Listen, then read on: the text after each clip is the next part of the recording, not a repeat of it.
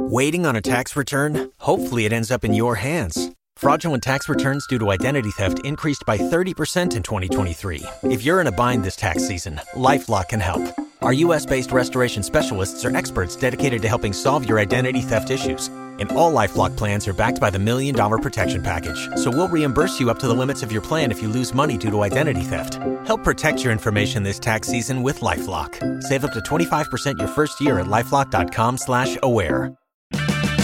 Purchase new wiper blades from O'Reilly Auto Parts today and we'll install them for free. See better and drive safer with O'Reilly Auto Parts. O'Reilly Auto Parts.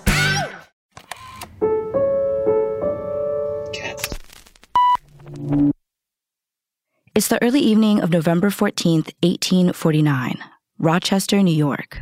Two teen girls in white dresses sit alone on a music hall stage lit with candles and lanterns. Their stomachs roil with nerves as they watch nearly 400 people file in. Adding to the creepiness of the room is the pounding rain outside. The girls on stage are Kate and Maggie Fox, just 12 and 16 years old. They look innocent, with their dark, shiny hair, translucent skin, and wide, expressive eyes. They can hardly believe all these strangers have braved the worst weather here in decades just to see them. And they've paid a lot of money to do it. Tonight, these people have come to watch Kate and Maggie Fox talk to dead people. Well, if they're being honest, a lot have paid good money to watch the girls fail. The whole thing sounds just too good to be true. Speak with the dead? Hogwash. And yet, they remain hopeful. After all, this is Rochester. This Erie Canal boomtown represents all the newness and optimism and progressive spirit of America. The frontier is closing, and this town is helping lead the way. These are modern people, and they should be open to modern ideas. What if there is something to the rumors surrounding these girls? What if they can, like some people say, actually speak to the dearly departed? The candles and lanterns dim, and a hush falls over the audience.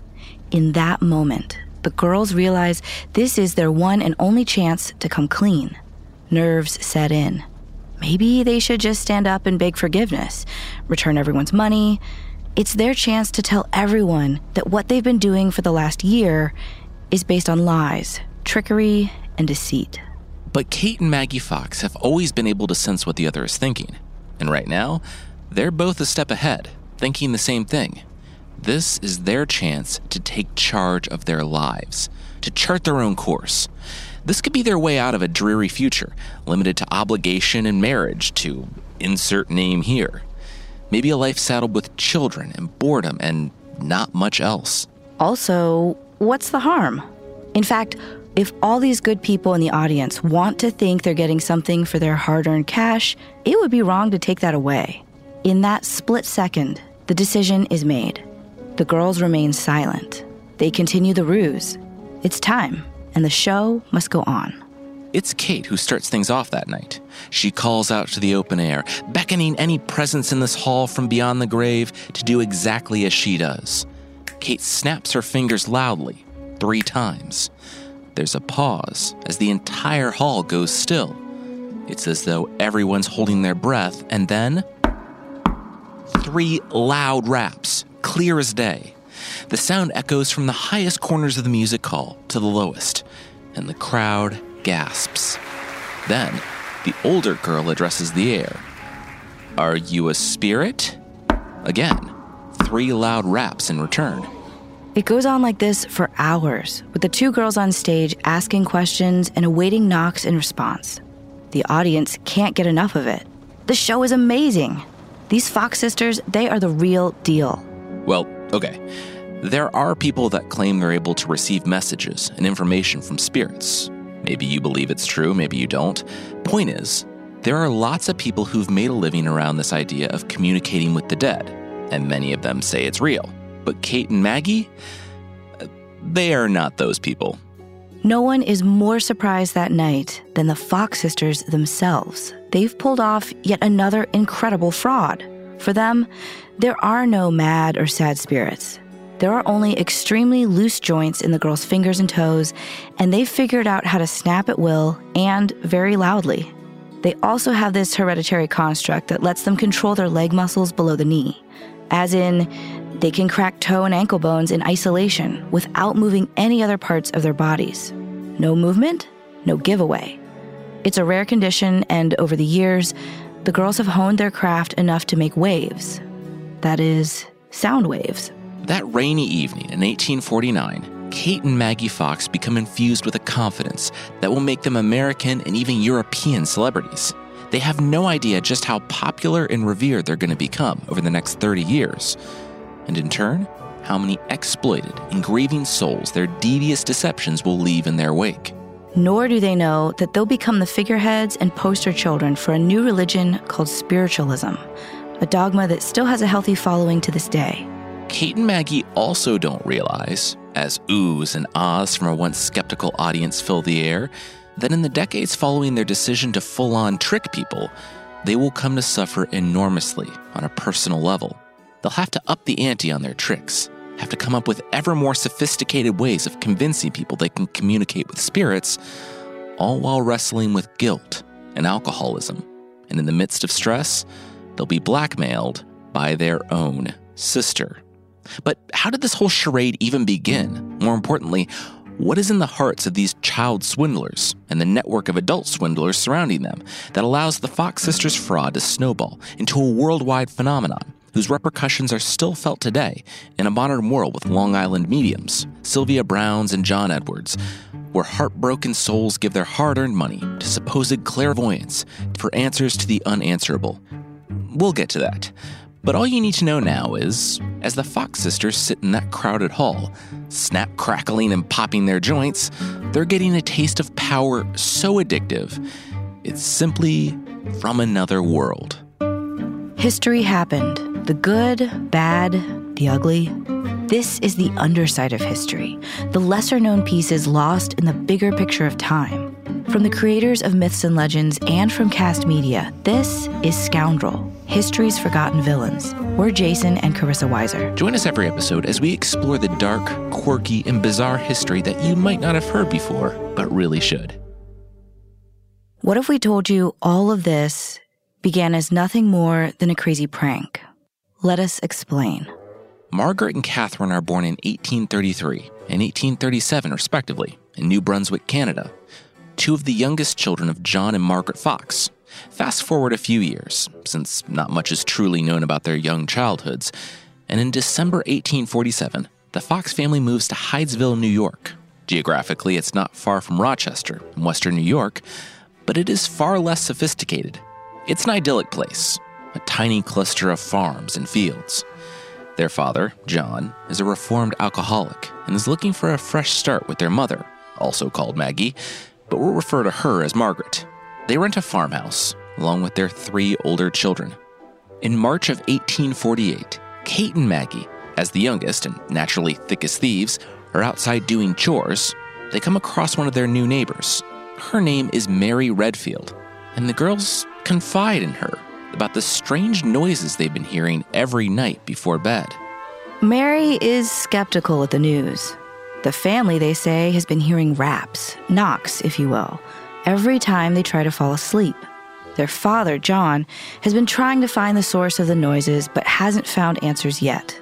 Kate and Maggie tell her how exhausted their mother is from worry and lack of sleep.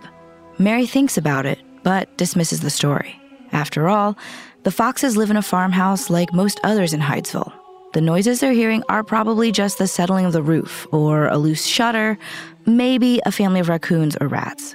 But soon after, John Fox comes to ask the Redfields for help. The raps have grown even louder and more pronounced. Mrs. Fox is terrified, he says. Mr. Redfield declines to leave the comfort of his house for what he thinks is some kind of misunderstanding, but Mrs. Redfield decides to humor her neighbors. She puts on her coat and goes over to the Fox house. Their bedroom is dark, except for a single candle casting an eerie glow.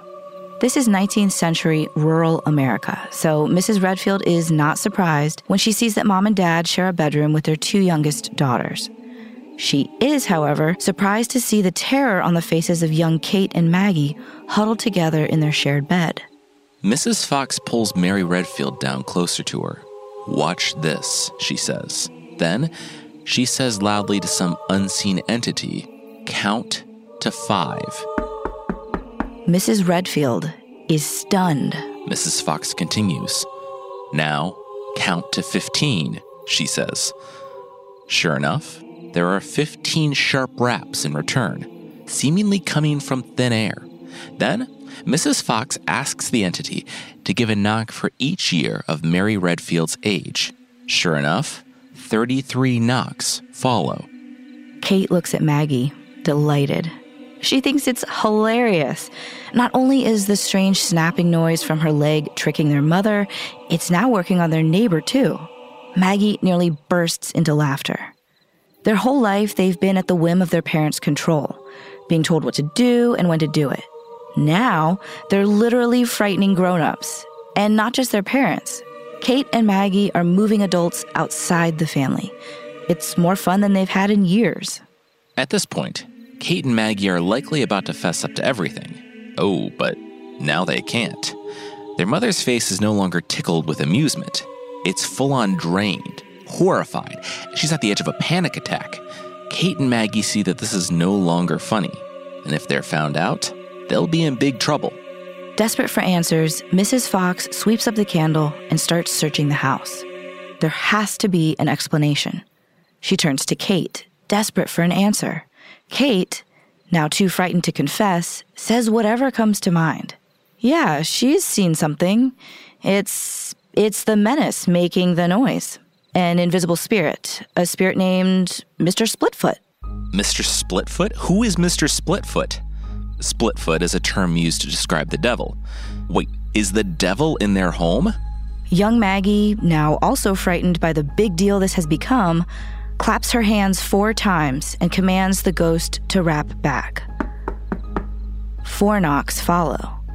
Then, as if on cue, Sister Kate responds by making soft finger-snapping gestures that in turn are answered with raps.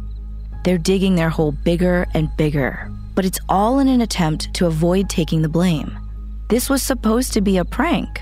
But it's just too creepy that there's no sign of anyone in the room somehow making these noises. Kate tries to end the madness without coming clean to the whole ordeal. She assures her mother that someone is probably just playing an April Fool's joke on them. Not her and Maggie, of course, but someone. After all, it's now getting into the wee hours of April 1st. But Mrs. Fox refuses to accept that this whole episode might be some sort of prank. She knows what she saw, and she knows what she heard. So she decides to test this manifestation for herself. Aloud, she asks if the spirit is somehow injured, and if it is, to rap 3 times. Immediately, there are 3 knocks in return. Okay, now Mrs. Fox has to know, who was the ghost in life? For a moment, nothing happens. Is this the moment when the ruse comes to an end? How can the girls answer Mrs. Fox with nothing but knocking noises? Panicked, Maggie and Kate find a solution. As a quick sidebar, Maggie and Kate often complete each other's thoughts and sentences. This is something outsiders and relatives alike often notice, that the girls are very simpatico. So it's not surprising that one starts with a theme or an idea and the other finishes it. Weirdly enough, they sometimes refer to themselves as one entity. As for neighbor Mary Redfield, she is enthralled, if not downright scared. She pulls her husband out of bed, and they return to the Foxes. And the ghost does not disappoint. The raps begin, and the spirit answers basic questions posed by the neighbors and the Foxes. Over the next few hours, a story unfolds as the spirit raps out a narrative. He is, or was, a peddler, murdered, and buried in the farmhouse basement. His name? Well, like the 8-ball says, not clear.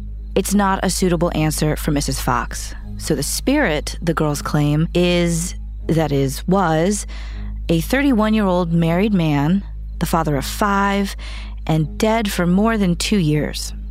The Foxes and Mrs. Redfield gasp. Mrs. Fox asks, "If I call in the neighbors, will you knock for them too?" And the knock says yes. Don't be a scoundrel like the Fox sisters. Rate and review us on Apple Podcasts. And let us know of a scoundrel you'd like us to cover. We might just pick yours. Today's episode is sponsored by Honey, the easiest way to save when shopping on your iPhone or computer. We have fully embraced the art of online shopping, haven't we? It's my preferred way to shop. I know immediately what's in stock. I don't have to go anywhere. You can also save a lot of money if you can sort out all those promo codes out there. I can barely keep track of all the URLs and codes for our shows, so I know I need help for shopping at large. Thanks to Honey, manually searching for coupon codes is a thing of the past. Honey is the free shopping tool that scours the internet for promo codes and applies the best one it finds to your cart. This is such a simple but effective browser extension. I use it all the time. And Honey doesn't just work on desktop. It works on your iPhone too. Just activate it on Safari on your phone and save on the go. I've got back to school on my mind. It's the clothes, the supplies, the lunches to pack. Honey saved us $54 on clothes and supplies, plus another $14 on grocery items for lunches, just with a click of a button. If you don't already have Honey, you could be straight up missing out. And by getting it, you'll be doing yourself a solid and supporting this show. I'd never recommend something I don't use. Get Honey for free at joinhoney.com/scoundrel. That's joinhoney.com/scoundrel.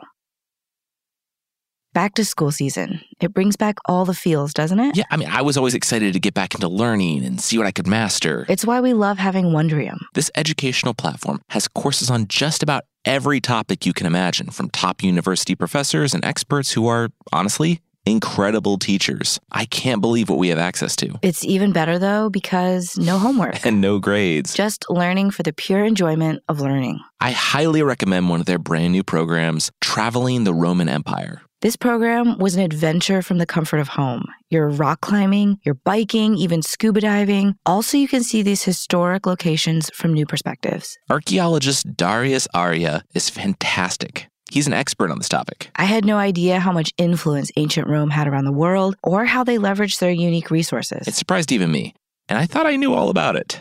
So that's my review. It was fascinating. From history and science to DIY and crafts, Wondrium lets us all learn anything we're curious about. We know you'll love Wondrium too, and we want you to sign up today. Wondrium is offering our listeners a free month of unlimited access. To get this offer, you need to visit our special URL, wondrium.com/scoundrel. Again, that's WONDRIUM.com/SCOUNDREL.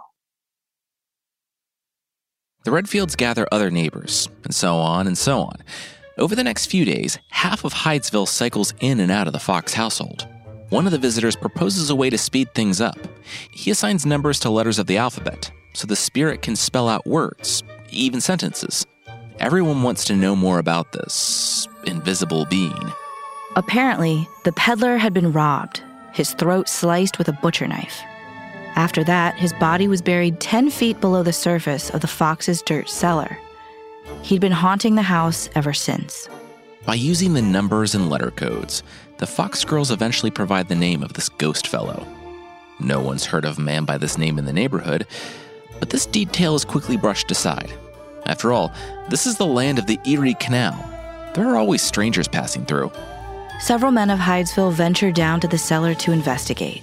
They start to dig a little, searching for the remains of this unfortunate soul. And then, it's the perfect storm.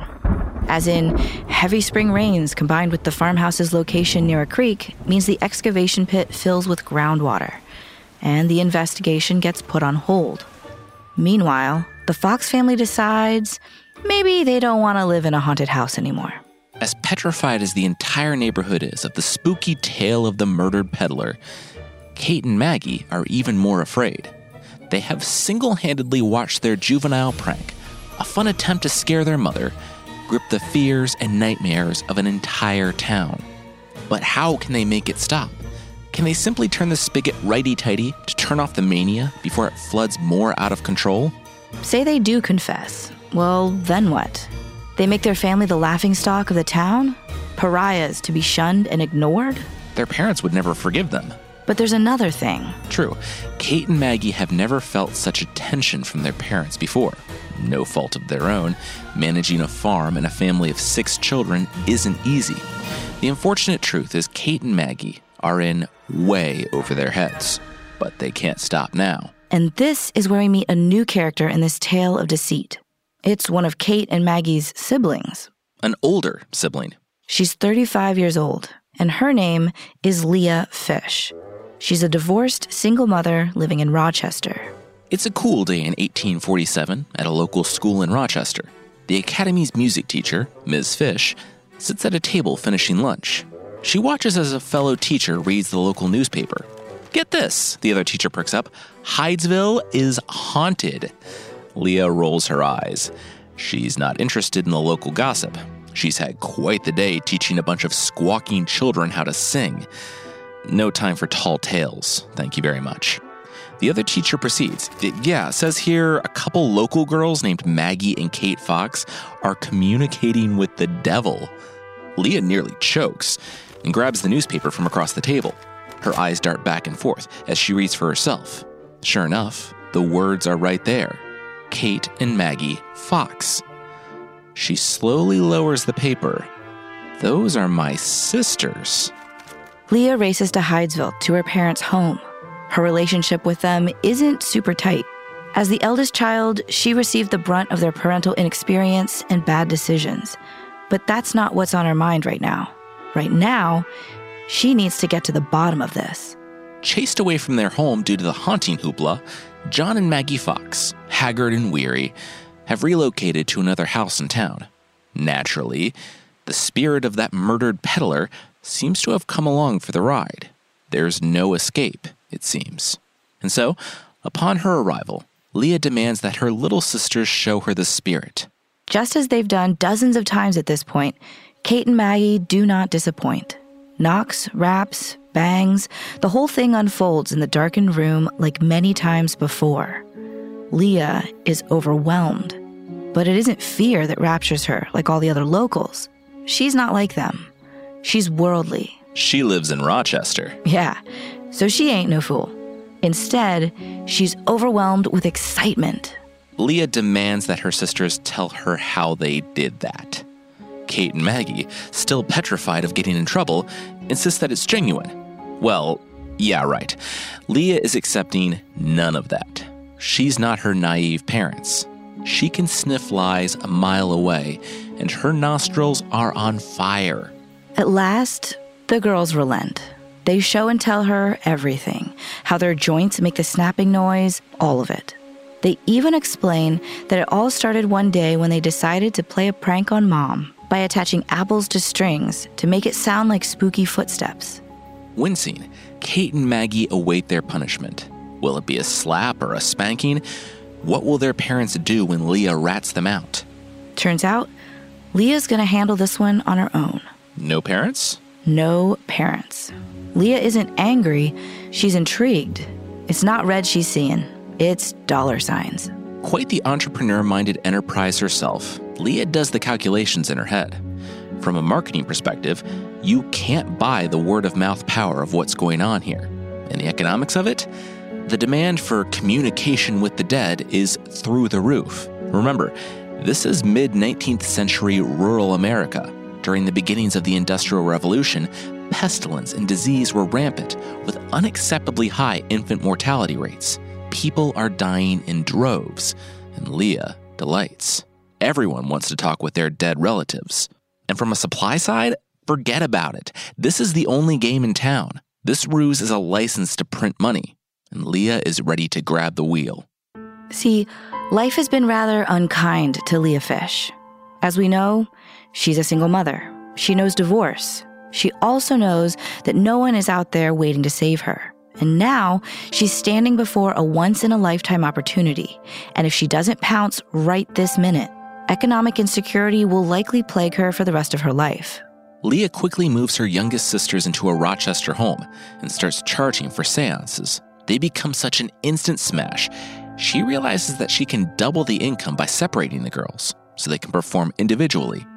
Word spreads quickly, and soon, a measly house can no longer satisfy the insatiable demand for communicating with the dead. By the time Maggie and Kate Fox appear at the music hall that night in November of 1849, they have thousands of people interested in their alleged connection to the afterlife. It's after this night, and because of these girls, that the term spiritualism explodes onto the American scene as a new belief system allowing direct communication with the deceased. For the Fox girls, it's a little less complicated. Maggie, Kate, and Leah are making money, period. By the fall of 1849, the girls are known as trance mediums, very, very special people who can be conduits for spirits. As a self-appointed tour manager, Leah books appearances all over New York. She even gets a suite at Barnum's Hotel, owned by a cousin of the famed showman. Of course, that means P.T. Barnum himself comes to see the girls perform. The Foxes hold their sessions in the hotel's parlor and hold sessions morning, noon, and night. Admission is $1, about $35 today. Visitors are like the who's who of New York society.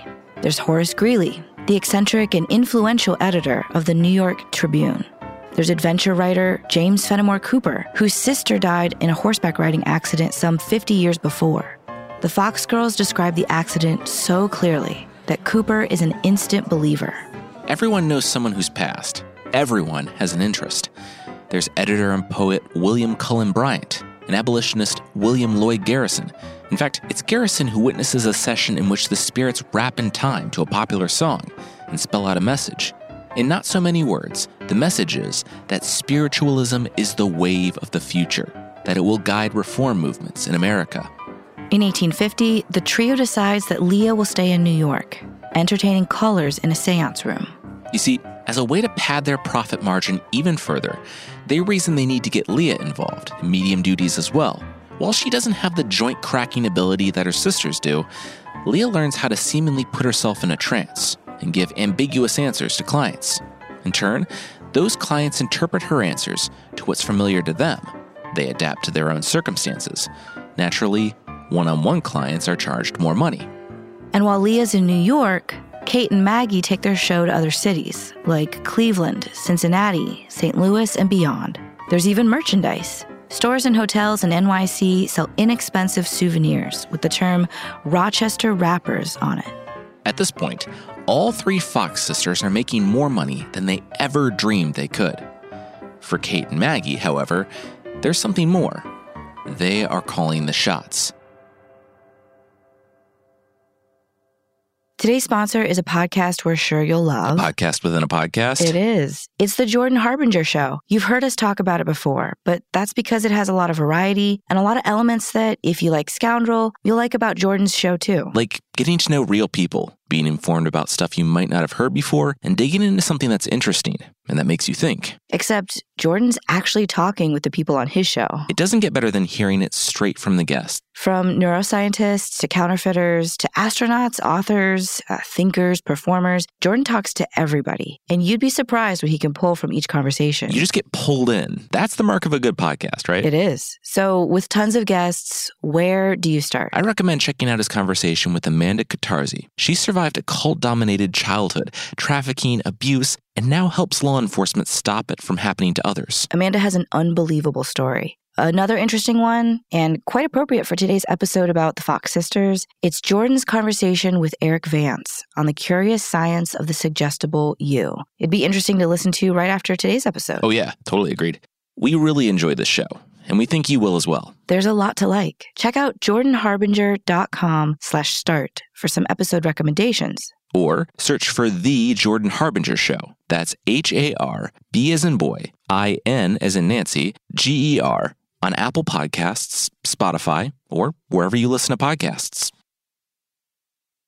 It's important to prioritize your mental health and wellness every day. We cannot stress that enough. Because when you work on yourself, you start to see and feel positive changes in all areas of your life. Challenges are a fact of life, but the long-term effects of therapy can give you tools to deal with them, strengthen your relationships, and give you a more optimistic outlook. And there's no better time to invest in yourself than right now. I found that taking the first step was the toughest part. Do I need it? Is it the right time? We had all those common thoughts, but then I realized that there's no need to wait for something to go wrong in life to work with a therapist. Talkspace is the #1 online therapy platform with thousands of licensed therapists trained in over 40 specialties. And getting started is convenient and secure. It could be depression, anxiety, difficult relationships. Talkspace's licensed therapists can help you deal with it all. Talking with someone who's trained and not in your inner circle was life-changing. I never thought therapy was for me, but it turns out I can use some help with stress management.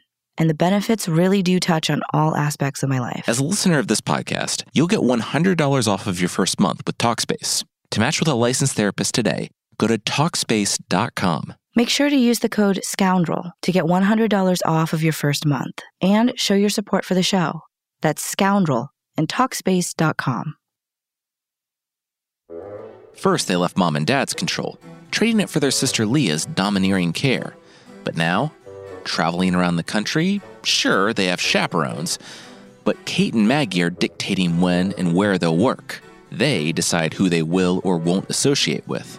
Like at parties, private parties with well-respected politicians and actors and writers, big names that actually want to talk to them, two girls from Hydesville. It's opportunity and freedom. They also get a lot of respect. By 1850, spiritualism is hailed as one of the wonders of the age. Even Sir Arthur Conan Doyle, the creator of Sherlock Holmes, seeks their services. They become friends with the abolitionist, Frederick Douglass. By 1855, with Maggie, now 22, and Kate, now 18, spiritualism has become so popular that several congressmen demand the government sponsor a scientific study of it. America has medium fever. Talking to the dead is a nationwide phenomenon, and the Fox sisters aren't the only frauds to cash in. Other mediums begin to emerge all across the nation. Not always, but usually, they were girls and young women, just like Maggie and Kate. Still, there's no one more famous than Maggie and Kate Fox, so much so that people are not happy when doubters go vocal. On one particular night, the ghost of Benjamin Franklin is channeling himself through Maggie when someone points out that his grammar is awfully poor for a figure who was a proud linguist and writer. Well, maybe after you die, you forget when to use who instead of whom, right? All the same, thousands upon thousands continue to flock to the girls' performances, including Arctic explorer Elisha Kent Kane. He'd come to one of the shows in Philadelphia a few years earlier, back in 1852. No, he didn't believe 1 minute of it, but he did like Maggie. They had become secretly engaged. Secretly, because Kane was not only a lot older, but also because Kane was embarrassed. He saw Maggie's career as simple sideshow quackery. He wasn't wrong that it was fake, but he still didn't want to advertise his engagement. So in 1855, Maggie is sort of trapped. Though she's making a lot of money and enjoying the celebrity of being a renowned medium, she's also exhausted. It seems her older sister Leah is leaning hard into her own agenda. And frankly, Maggie's a little tired of being tethered to sister Kate, too. Something's changed, and now Maggie wants to have her own home, maybe even some children, and be able to settle down. But the family of Maggie's fiancé, the Arctic explorer we just mentioned, they consider Maggie a heretic. They're Presbyterian, and they do not believe in this spiritualism nonsense. Elisha Kane is scared to announce a proper wedding. He kicks the can down the road. Instead, the compromise is to hold a secret ring exchange before he leaves for England. That's fine and good, but while he's in Europe, he falls sick. He tries to recuperate in Cuba, but dies in 1857. Maggie falls into a deep despair when she learns of Kane's death. Adding insult to injury, his parents forbid her from attending the funeral. They also deny her claim to a share of his estate. It's like their relationship never happened. Except it did happen, and so Maggie turns to the only link to Kane available, Catholicism. He'd once suggested Maggie might like Catholicism, and so she starts exploring. It's in this time of exploration that Maggie relies on the kindness of friends like Horace Greeley, who help her set up in a small apartment while she fights for the money Kane said he left her. But then there's Leah, and she is all business. Remember, Leah's had her own issues.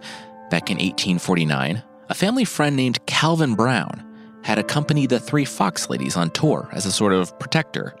He didn't do all that much, but he did wind up marrying Leah in 1851 when she was 38. The two used the younger girl's income to rent bigger and bigger apartment buildings in New York. Then, just 2 years later, Leah had found herself a widow after Brown died from a respiratory issue. This is where things start to get complicated. Personal. Leah and Maggie are in a predicament. And isn't it ironic? Both have masqueraded as charlatan mediums for years, providing heartbroken people with lies, false hopes, and imaginary lines of communication to relatives past. Now that the despair of grief has stricken them, they could really use someone themselves to talk with their lost loved ones. Maybe they can talk directly themselves, if only the act were real. Leah sits alone in her ostentatious New York apartment, surrounded by the ghosts of her dear Calvin, ghosts that she can never reach. Suddenly, a sense of remorse overcomes her.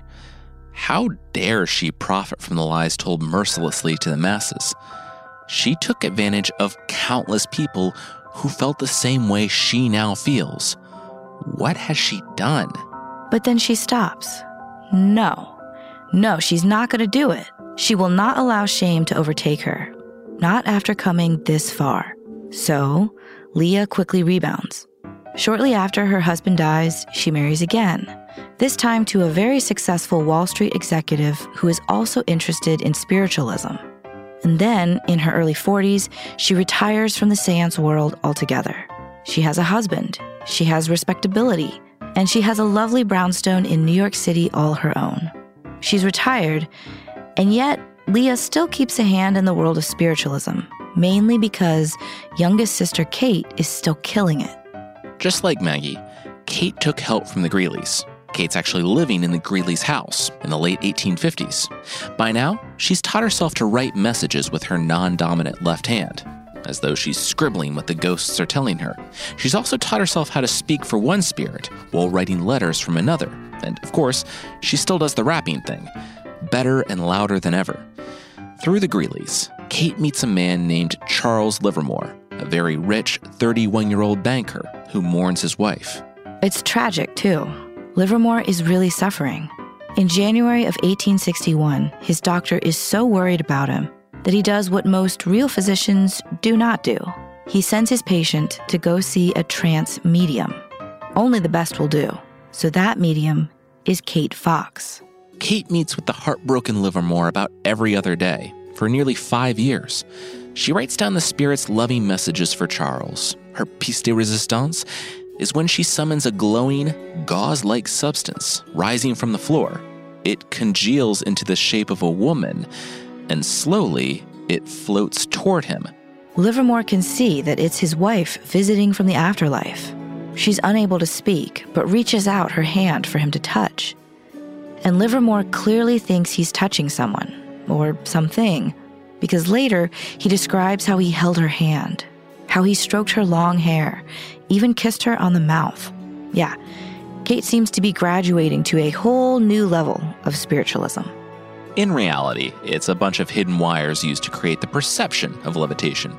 It's also entirely possible that by this time, Kate Fox knew how to hypnotize people, especially those who are highly susceptible to suggestion. While Kate is doing better than her sister Maggie financially, the fact is both of them are struggling emotionally. Their older sister Leah has always made sure to squeeze every last penny from their talents, and the girls' health and well-being were never a priority. For Leah, Kate and Maggie are the ultimate stage children. They grew up with little supervision or socialization outside of their work. It turns out that even the parties they're invited to are really just a way to recruit and groom clients. Both girls have been drinking alcohol almost as soon as they were out of their parents' home. Unfortunately, this habit has grown into alcoholism, and as a consequence, they're both beginning to suffer from blinding headaches. Maybe they're migraines, but more likely it's due to alcohol and morphine use and withdrawal. The arrival of the Civil War in 1861 brings even more attention to spiritualism and the Fox sisters, despite their declining health. Some estimate that as many as 2 million more people formally subscribe to the movement, possibly to find comfort amidst so many loved ones being slaughtered on the battlefield. And while the Fox sisters are not outwardly political, their friendship with Frederick Douglass and their Quaker roots make them attractive to abolitionist leaders. They see the sisters as the gold standard for those who can communicate with long-dead leaders, even those like Julius Caesar or Napoleon, take your pick. Their thought? Maybe America can shut this bloody war down sooner if military leaders will just listen to their sage military advice. It helps that the First Lady, Mary Todd Lincoln, is a devoted believer of the practice. The Fox sisters are not among them, but she has several mediums come to hold seances for her at the White House, mostly to communicate with her recently deceased son, Willie. In 1865, back in Hydesville, both the girls' parents pass away. Kate drinks more and more, often disappearing from her boarding house for days at a time. She still works, but her few close friends wonder if some kind of distraction might make her feel better, or at least help her put the bottle away. One of those friends decides to sponsor Kate's passage to England and France, where the spiritualist movement is gaining hold. People are begging the Fox sisters to hold seances in Europe, too. In the fall of 1871, Kate, now 34, sails to London. Here, she meets another spiritualist named Henry Jenkin. He's older and a widower, but also financially solid, and he completely accepts her unconventional lifestyle. They marry at the end of 1872, and from all outside appearances, are very happy. Soon into the marriage, Kate and Henry have 2 boys. Then, in 1875, Kate goes home to visit Leah and Maggie and some of her faithful friends.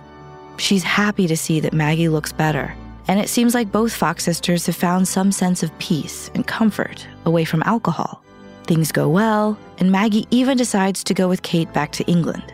She spends the better part of the next 5 years traveling back and forth between Europe and America, helping her sister create the world of spiritualism in England and enjoying the best parts of both family life and celebrity. But this all comes to an end in 1881. Kate's beloved husband dies from a stroke, leaving her with 2 young children.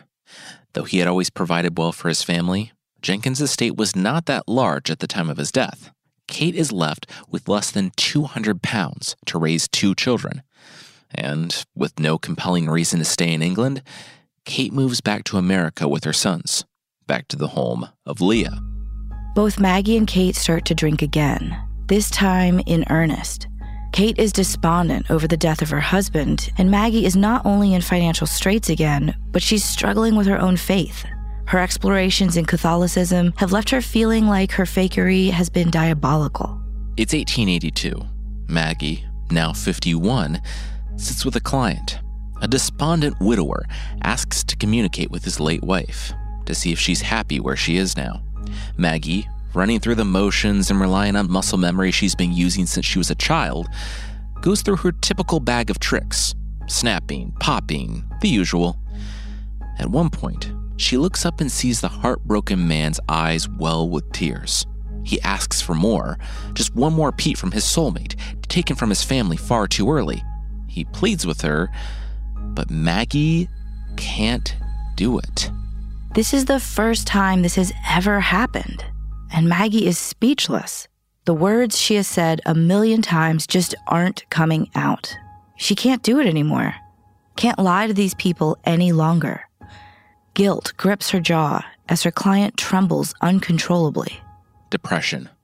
Both Kate and Maggie fall deep into it and use alcohol and possibly cocaine to deal with it. Their genteel, upper-middle-class clients are increasingly too embarrassed to have them at Park Avenue soirees. One gentleman even spies Kate drunk in a saloon, the ultimate bad behavior for any woman in society at the time. And then the book happens. Older sister Leah writes a book. And in this book, published in 1885, Leah takes full credit for all of her younger sister's powers. Some of the content is even scandalous, hinting at sexual escapades during certain seances. It's damaging, and it sells. Worse, Kate's drinking reaches its lowest point. In 1888, Leah calls the Society for Prevention of Cruelty to Children, and the organization takes Kate's boys away from her. This sends her on an even faster downward spiral, and Kate's angry at her sister, really angry. She gives a tearful interview with New York World and discusses how people from all over have gifted them champagne and liquors since they were young girls. How were they supposed to resist? Yoked together in their misery, Kate and Maggie plot how they're going to deal with this turbulent world on their own terms. What if there's money to be made in completely rejecting what they've been selling for the last 40 years? And what if it can completely embarrass their sister Leah in the process? Even in her despondent state, Maggie comes up with a plan. It's 1888, she's now 57, and she happens to be in England for a client. When Kate wires her about losing her 2 sons, Maggie wires a telegram to Leah in the home for boys where they're being held. Maggie signs it with the name of the boy's paternal uncle, demanding that they be released. And it works. Kate gets her children back. But this isn't good enough. The Fox sisters are ready to get control back. Any control, even if it's the last thing they do. Maggie writes an explosive letter to the New York Herald. Among other things, she calls spiritualism a curse, saying that people are fools to run after all the spirit mediums who rose after they became popular. In other words, the Fox sisters are the real deal, they remind the world. But all the fakers out there have made a mockery of the science. So Kate and Maggie want nothing more to do with it. It sends waves through the community, but not as many waves as when Kate and Maggie Fox decide to go a step further to hurt their sister and publicly confess. They work with a promoter to plan a demonstration in New York City, where they will show the world how they have been conning the hopeful public for all these years. It's October 21st, 1888. Maggie takes the stage at the New York Academy of Music, with Kate in attendance for support. Over 2,000 people have packed the Opera House. First, they listen to a dentist, who's also a part-time magician, denounce the evils of spiritualism before a demonstration of most of the Fox sisters' methods, where he shows that the slate writing, mind reading, and other magic tricks that the sisters have employed over the years are just that, tricks. But the audience isn't there to see a dentist do magic. They came to see Maggie Fox confess. They shout for the dentist to go pull teeth and boo him off the stage. At last, Maggie Fox ascends the stage in a black dress and a flowered hat, with Kate sitting nearby. She's finally going to do what she should have done all those years ago. She's going to tell the truth. Maggie herself denounces spiritualism, the movement she and her sister basically started, before waving the physicians onto the stage. Maggie slips a stocking-clad foot from her shoe and, placing it on a pine table, recreates the snaps and raps that have ricocheted across so many halls and so many homes in the United States and Europe. This time, though, everyone can see the truth. The doctors present explain the demonstration to the stunned crowd. In addition to the demonstration, Maggie writes out a confession, signs it, and gives it to the press. It's published in New York World the same day as the demonstration. It isn't just the 2,000 people in the music hall who know the truth, but readers all over the world. Publicly, Maggie Fox calls spiritualism an absolute falsehood from beginning to end, a belief based on the flimsiest of superstitions. Maggie and Kate call it, quote, one of the greatest curses the world has ever known. But the thing they created had outgrown them. Either people refused to believe that the Fox sisters were frauds, or they were resistant to cast spiritualism aside with them. Regardless, despite a speed bump, spiritualism continued on without Maggie and Kate Fox. Unfortunately for the Fox sisters, the over $50,000 in today's US dollars they made from their confession didn't go as far as they hoped. A year later, after outing herself as a fraud, Kate decides to come out of retirement and to step back onto the stage. It seems she's had a change of heart. Either way, the followers of the Fox sisters are die-hard fans, and they're ecstatic and not at all angry about the girls' time away. The public chalks it up to evil spirits that made their sisters deny their very existence. Again, psychology. However, it's physically too late for the Fox sisters to reinvent themselves. All their drinking has made a dent in their health, to the point that they're virtually unrecognizable to many of their former friends. Kate passes away at her home on Columbus Avenue on July 3rd, 1892, at the age of 55. And on March 8th, 1893, 59-year-old Maggie dies as well. She's been living in abject poverty, shuffled around from the homes of the few friends she has left. Older sister Leah passes away in 1890. For almost their whole lives, Kate and Maggie Fox tried to ignore the fact that they had defrauded so many people. They had no special connection to the dead.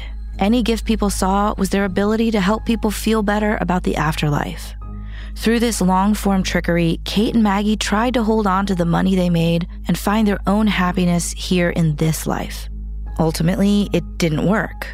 Instead, it just grew to be a much bigger problem than they originally faced. But what drove the Fox sisters to go along so blindly and deceive so many? Obviously, the money had something to do with it. Well, it had a lot to do with it. To some extent, It's difficult to blame Kate and Maggie. They were merely children at the time it all began. They were essentially exploited child stars, forced into a sideshow act by a greedy adult, as so many children experience in Hollywood today. When their behavior was reinforced not only by their older sister, but by the general public, the media, and even A-list celebrities of the day, how could they honestly tell what they were doing was wrong? By the time Maggie did, it was too late.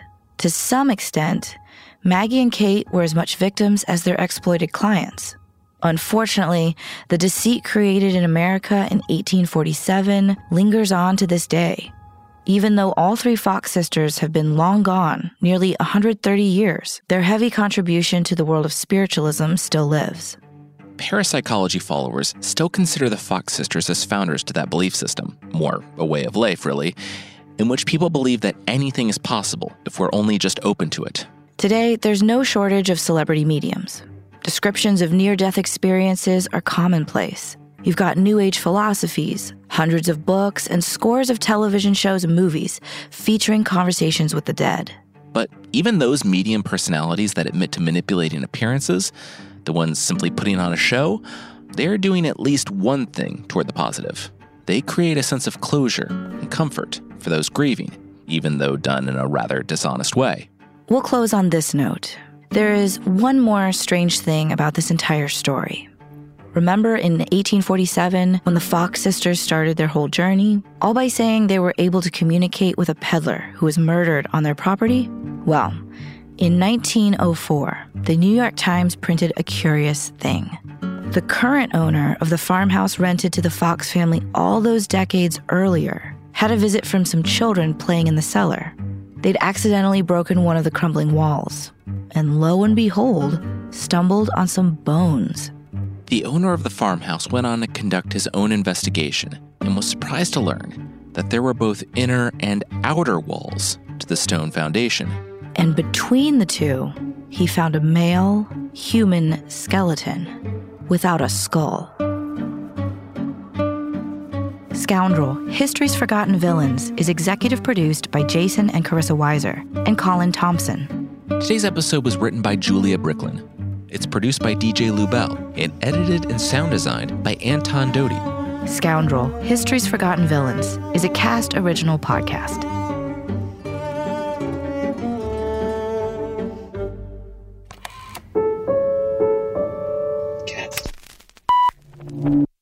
Hey everyone, Jason and Carissa here. If you're enjoying Scoundrel, History's Forgotten Villains, we would really appreciate it if you would leave us a rating and a review. It really helps us out. Thank you so much. You've worked hard for what you have. Your money, your assets, your 401k, and home. Isn't it all worth protecting? Nearly 1 in 4 consumers have been a victim of identity theft. LifeLock Ultimate Plus helps protect your finances with up to $3 million in reimbursement. LifeLock alerts you to identity threats you might miss. And if your identity is stolen, your dedicated U.S.-based restoration specialist will work to fix it. Let LifeLock help protect what you've worked so hard for. Save 25% off your first year on LifeLock Ultimate Plus at LifeLock.com/aware. Terms apply. Step into the world of power, loyalty, and luck. I'm gonna make him an offer he can't refuse. With family, cannolis, and spins mean everything. Now, you wanna get mixed up in the family business. Introducing The Godfather at ChumbaCasino.com. Test your luck in the shadowy world of The Godfather slot. Someday, I will call upon you to do a service for me. Play The Godfather, now at ChumbaCasino.com. Welcome to the family. VGW Group. No purchase necessary. Void where prohibited by law. See terms and conditions. 18+.